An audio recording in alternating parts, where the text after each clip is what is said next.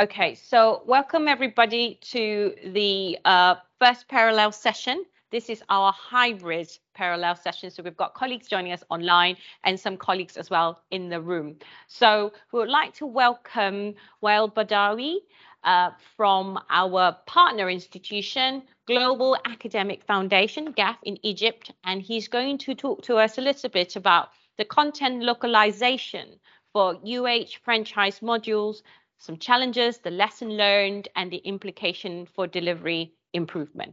Over to you, Wael. Okay, thank you. And I am very pleased to be part of the GAF group for about maybe a year or year and a half. And as my presentation is content localization, we basically, if you can go next, we basically have two. Can you just move to the next slide?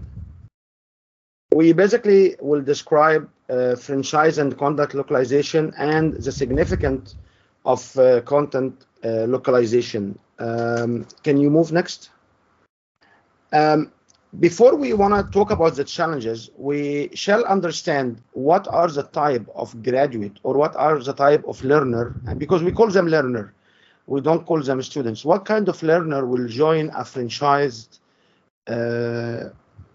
site instead of going to an alternative government or local school, and instead of going to UK?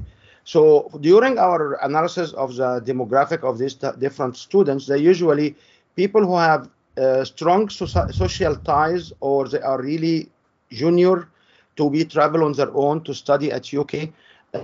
In addition, they may not have all the means to support their financial means to support their studies in UK. However, they have some budget to be able to pay a franchise site. Many of them are prohibited to travel because of the service for the military, because of their age, because of a few things. So the question, as the KPI was saying today for the manifesto of the students at UH, what is the potential employability of this graduate? So if we understand the employability in UK or in EU as larger size of or larger premises to UK, anybody can work in Europe with a UK degree. If people will be in Egypt in particular, they need to find some localization to some content so they can maintain employability as well in Egypt.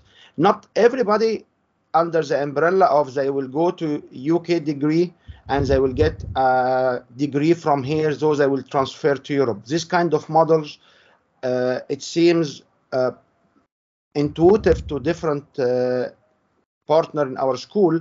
However, this is not the reality. Many of them, they basically came from an IG program, or they came from a British high school degree, and they want to continue choose this pathway because they feel comfort with this content.